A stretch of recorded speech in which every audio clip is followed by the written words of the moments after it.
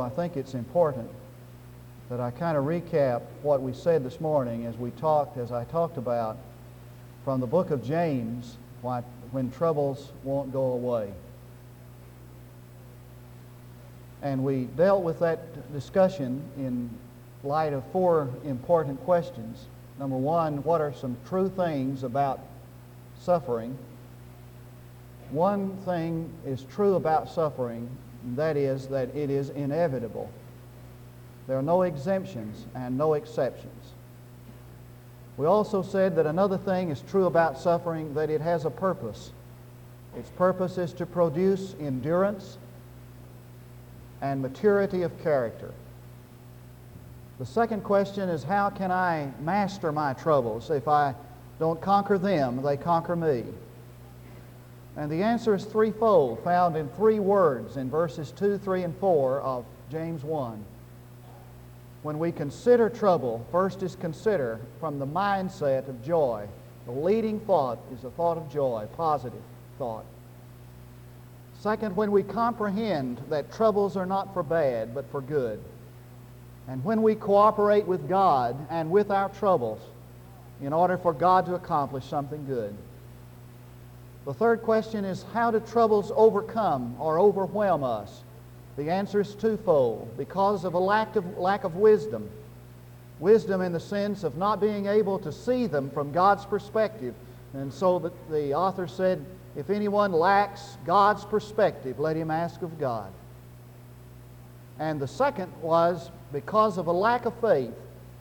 That is, we want God's will, but we want ours. It's difficult for us just to open our hand up and submit to God's will.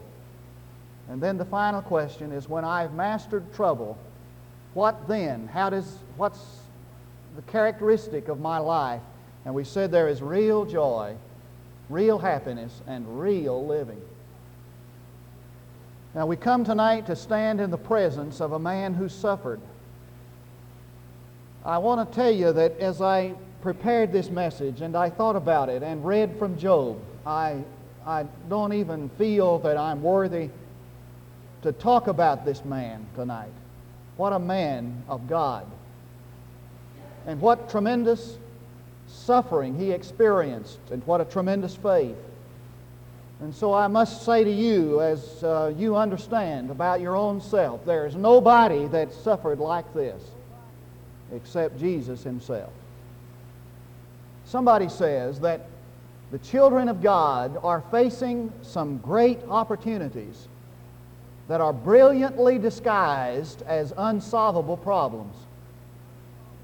I want to run that back again so you can chew on that a little. God's people are facing some great, brilliant opportunities that are brilliantly disguised as unsolvable problems. Job faced an unsolvable problem, it seemed. It was a tremendous opportunity for him.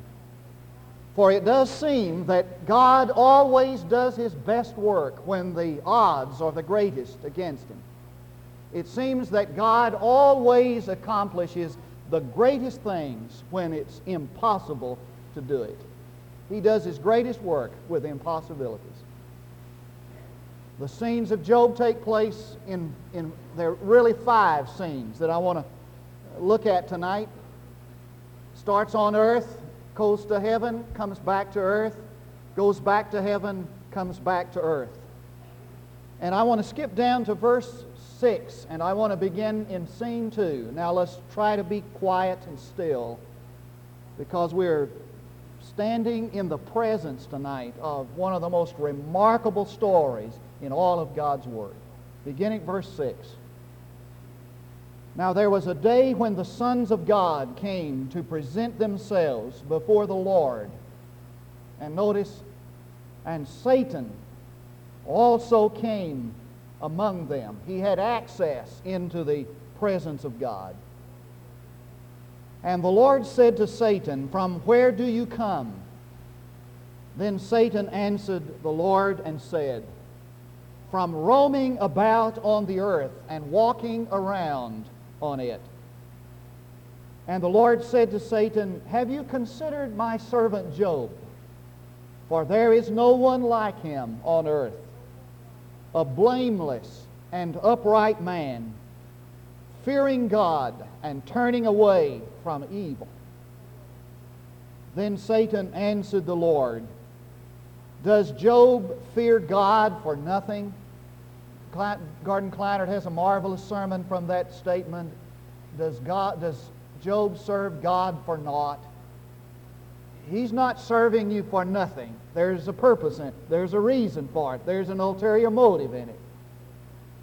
Does Job fear God for nothing? Hast thou not made a hedge about him and his house and all that he has on every side? Thou hast blessed the work of his hands, and his possessions have increased in the land.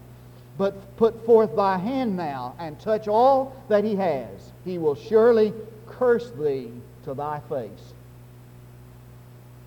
Then the Lord said to Satan, Behold, all that he has is in your power. Only do not put forth your hand on him. Don't touch his body, and don't touch his soul. So Satan departed from the presence of the Lord. Now it happened on the day, back on earth, the scene shifts, when his sons and daughters were eating and drinking wine in their oldest brother's house, that a messenger came to Job and said, The oxen were plowing and the donkeys feeding beside them, and the Sabaeans attacked and took them. They also slew the servants with the edge of the sword, and I alone have escaped to tell you. While he was still speaking, while he was talking, another man came in, interrupted. While he was still speaking, he said, The fire of God fell from heaven and burned up the sheep and the servants and consumed them. And I alone have escaped to tell you. While he was still speaking, another also came and said, The Chaldeans formed 3 bands and made a raid on the camels and took them and slew the servants with the edge of the sword, and I escaped to tell you. While he was still speaking, another also came and said, Your sons and your daughters were eating and drinking wine in their oldest brother's house, and behold, a great wind came from across the wilderness and struck the 4 corners of the house, and it fell on the young people, and they died, and I alone have escaped to tell you. Now, I want you to capture the drama of that without attempting to be melodramatic. I want you to look at all that he's lost. He lost everything he had, including his children. Now, I want to move to the second part of this sermon and the outline you have before you, and I want us to look at the responses of Job to this suffering. How did Job respond, and what was his action when he heard this terrible, tragic news? Number 1 was the response of worship. Verse 20, Then Job arose and tore his robe and shaved his head. Now that was a symbol that Job was recognizing that he had lost everything. It was the symbol that he was stripped of everything he had. I'll never forget the man in my church who went astray and got drunk one night and got involved in some things and was sent to prison. When he was dismissed from prison, he came back home, and he and I were talking. He said, They took me inside the prison's walls, and they slammed the doors, and they stripped me naked and shaved my head. And he said, I have never felt such degradation and humiliation and loss in all my life. For the symbol of that thing was, you've come in here now, and you have nothing. And Job shaved his head, and he fell to the ground. And the picture there is of one who falls to his knees And then he topples over on his face in a gesture of adoration and worship. He prostrates himself on the ground and worships God. Now you would expect that what he would do when this happened, the news came, you would expect that he might fall on his knees and scream out to God and ask why. And you might expect that he would fall on his knees and call out to God for mercy. But I want you to know that this is the greatest news that this passage could give. He fell on his knees, he fell over on his face, and he worshiped God. And he has a New Testament counterpart in the Apostle Paul. And they put them in the midnight hour, in the Philippian jail, in the innermost chambers, in the stocks, after they had beaten their backs till they were bleeding. And the Scripture says that at midnight, Paul and Silas were singing and praising God. They were at worship. For it seems to me that God's great men always worship Him at midnight. Klein said, "Behold the wise man Job, wise not because he understood or comprehended the mystery of God, but wise because when he did not comprehend the mystery, he worshiped still." I wonder if there's any of you tonight that if that happened to you, would you worship Him? And he had no answer as to why, but nevertheless, he worshiped God. It was the response of worship. Second, it was a response of humility. Verse 21. And he said, "Naked I came from my mother's womb, and naked I shall return there. The Lord gave, and the Lord has taken away. Blessed be the name of the Lord." I don't know if you caught that or not, but the devil said, "You take away these things from Job, and he'll curse you to your face." And the things were taken away, and he blessed him to his face. In other words, Job did the exact opposite of what Satan said he would do. Someone said that the activity of Satan is an activity of accusation. He accuses God to man. That's what he did in the Garden of Eden. He accuses man to man. That's why we have strife and division. And he accuses man to God. He was accusing man to God in this scene, and he said, "You take these things away, and Job will curse you to your face." How it must thrill God when man responds in the exact opposite of what Satan accuses. And he blessed him. And he said, "Naked I came into the world, and naked I will return there." A response of humility. In other words, Job was saying, God doesn't owe me a thing. I didn't have a thing when I came into this world. God doesn't owe me. They interviewed this couple, and this man and his wife, and they were holding each other, and they were weeping. Their house and all their possessions burned up. And the man said, "We don't have anything left. We've lost everything we have." If you lost the things that you have, would you lose everything that you have? There was third, the response of silence. Chapter 2, verse 7. I want you to look.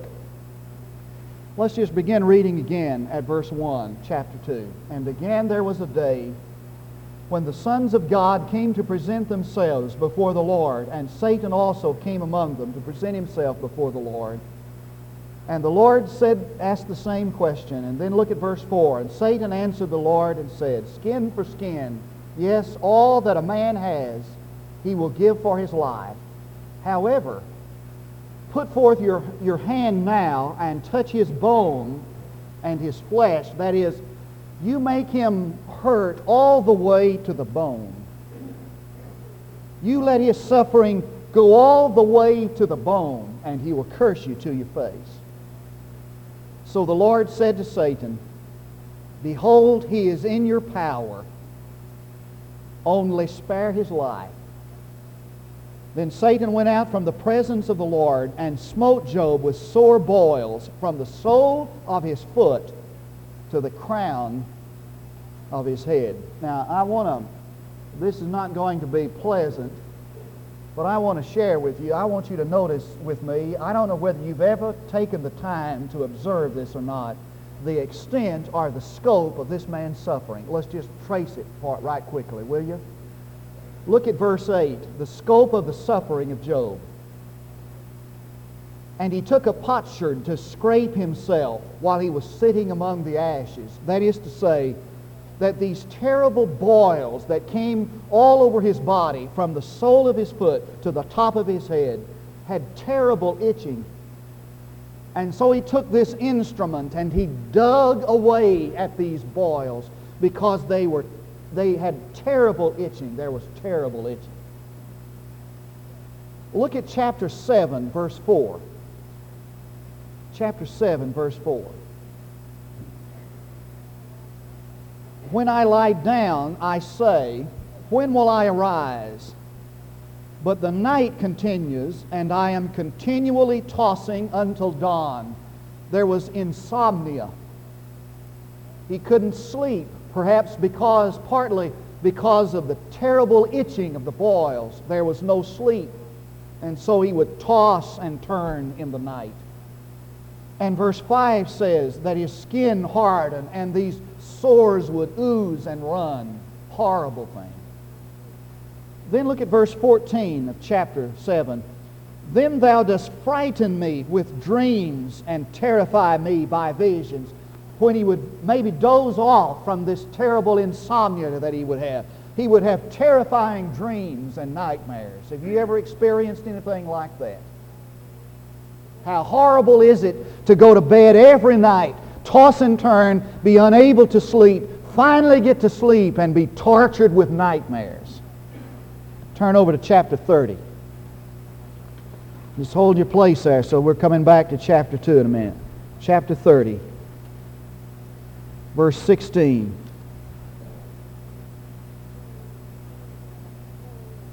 Now my soul is poured out within me.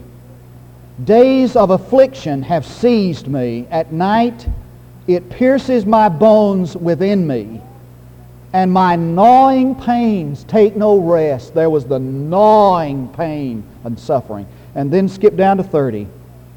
My skin turns black on me, and my bones burn with fever.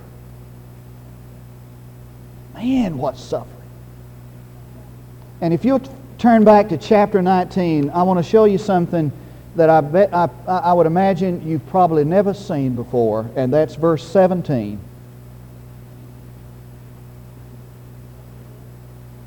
And he says in verse 17, and some of you may smile at this, but it's not funny.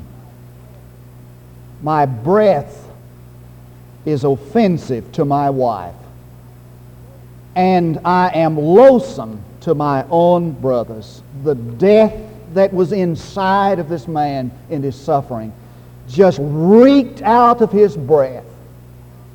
Horrible suffering. But you notice there was no doubled up fist in the face of God and a bitter defiance saying, how dare you do this to me? And there's no whining self-pity in Job. And if you'll turn back to chapter 2, verse 9, you'll find the counsel of his wife. And she said, are you going to maintain your integrity? Why don't you curse God and die? Even his own wife's counsel was terrible. And Spurgeon said, why did God then leave him? Why did Satan then leave him to his wife? Because he knew that she would be a sufficient scourge to bring him to his knees.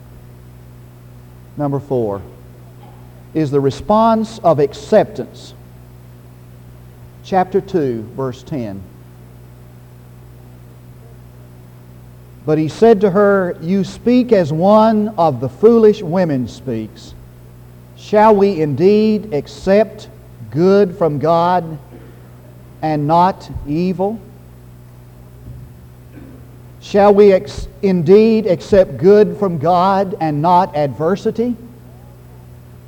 In all this, Job did not sin with his lips. In other words, he said, we've taken all the good things from God. We've accepted all that God has given us that is good.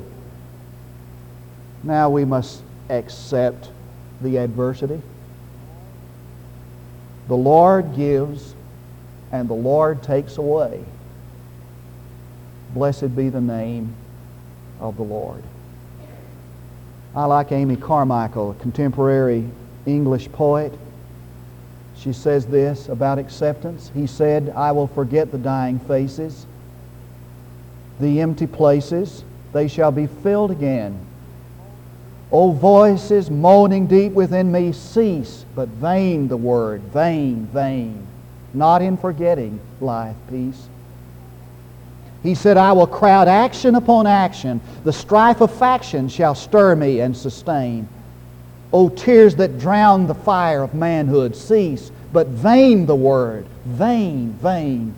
Not in endeavor lieth peace. He said, I will withdraw me and be quiet.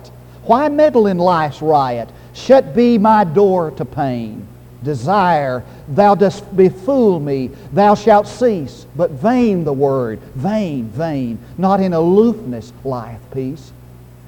He said, I will accept the breaking sorrow, which God tomorrow will to His Son explain. Then did the turmoil deep within him cease. Not vain the word, not vain, for in acceptance lieth peace. Now, if you'll move to the last part of the outline, I want us to look at 3 reasons why he was able to conquer. I'll just have time to mention them, then I'm through. First, he looked up and was comforted by God's sovereignty. How did he come out of all of this suffering? How did he manage to make it through all of this? Now some of us have never experienced anything like this, but there may be some kind of suffering, some kind of trial just around the corner. How did he triumph? Well, first, he looked up and he was comforted by the sovereignty of God. If you'll turn to the 38th chapter, I wish I could read it. I was just sitting in my office just a minute ago, just going over this, and I read 38 and 39, magnificent passage of Scripture. And God spoke to Job and said, in essence, listen, man, I'm sovereign. I created all this universe. I'm in control. I'm the sovereign God. And he looked up and he saw God's sovereignty. And he was comforted by it. Secondly, he looked ahead and was reminded of God's promises. Flip back over to the 19th chapter of Job, verse 25. I just want to read that verse, 19:25. And as for me, I know that my Redeemer lives, and at the last he will take his stand on this earth. Even after my skin is destroyed, yet from my flesh I shall see God, whom I myself shall behold, and whom my eyes shall see, and not another. My heart faints within me. The promise of God is that His Redeemer lives, and He'll stand on the earth, and He'll see Him with His eyes. And so he looked ahead and was reminded of God's promises. And when you're able to do that, you can conquer trouble. Finally, he looked within and was taken by God's instructions. Chapter 42, let's read it together. He looked within and was taken by God's instructions. Then Job answered the Lord and said, I know that thou canst do all things, and that no purpose of thine can be thwarted. Who is this that hides counsel without knowledge? Therefore, I have declared that which I do not understand. I don't understand it. Things too wonderful for me, which I do not know. Hear now, and I will speak. I will ask thee, and do thou instruct me. Listen. I have heard of thee by the hearing of the ear, but now mine eye sees thee. Therefore, I repent, I retract, and I repent, dust and ashes. This is what he said. I'd heard all about you. I'd heard all there is to hear about you. But now I see you for the first time. And in seeing you, I see myself, and I repent. It's a great day when a man sees the Lord, and sometime he never sees Him except in the whirlwinds of trouble. And when he sees Him, he always sees himself.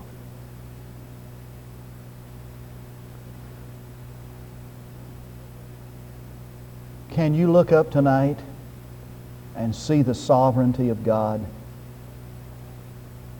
and know that God is in control and God's will for your life is what is best? Can you look ahead tonight with any assurance of the promises of God that you will see Him? Can you look within yourself tonight and see that which causes you to say, I repent? If you can, then what was accomplished in the life of Job can be accomplished in you.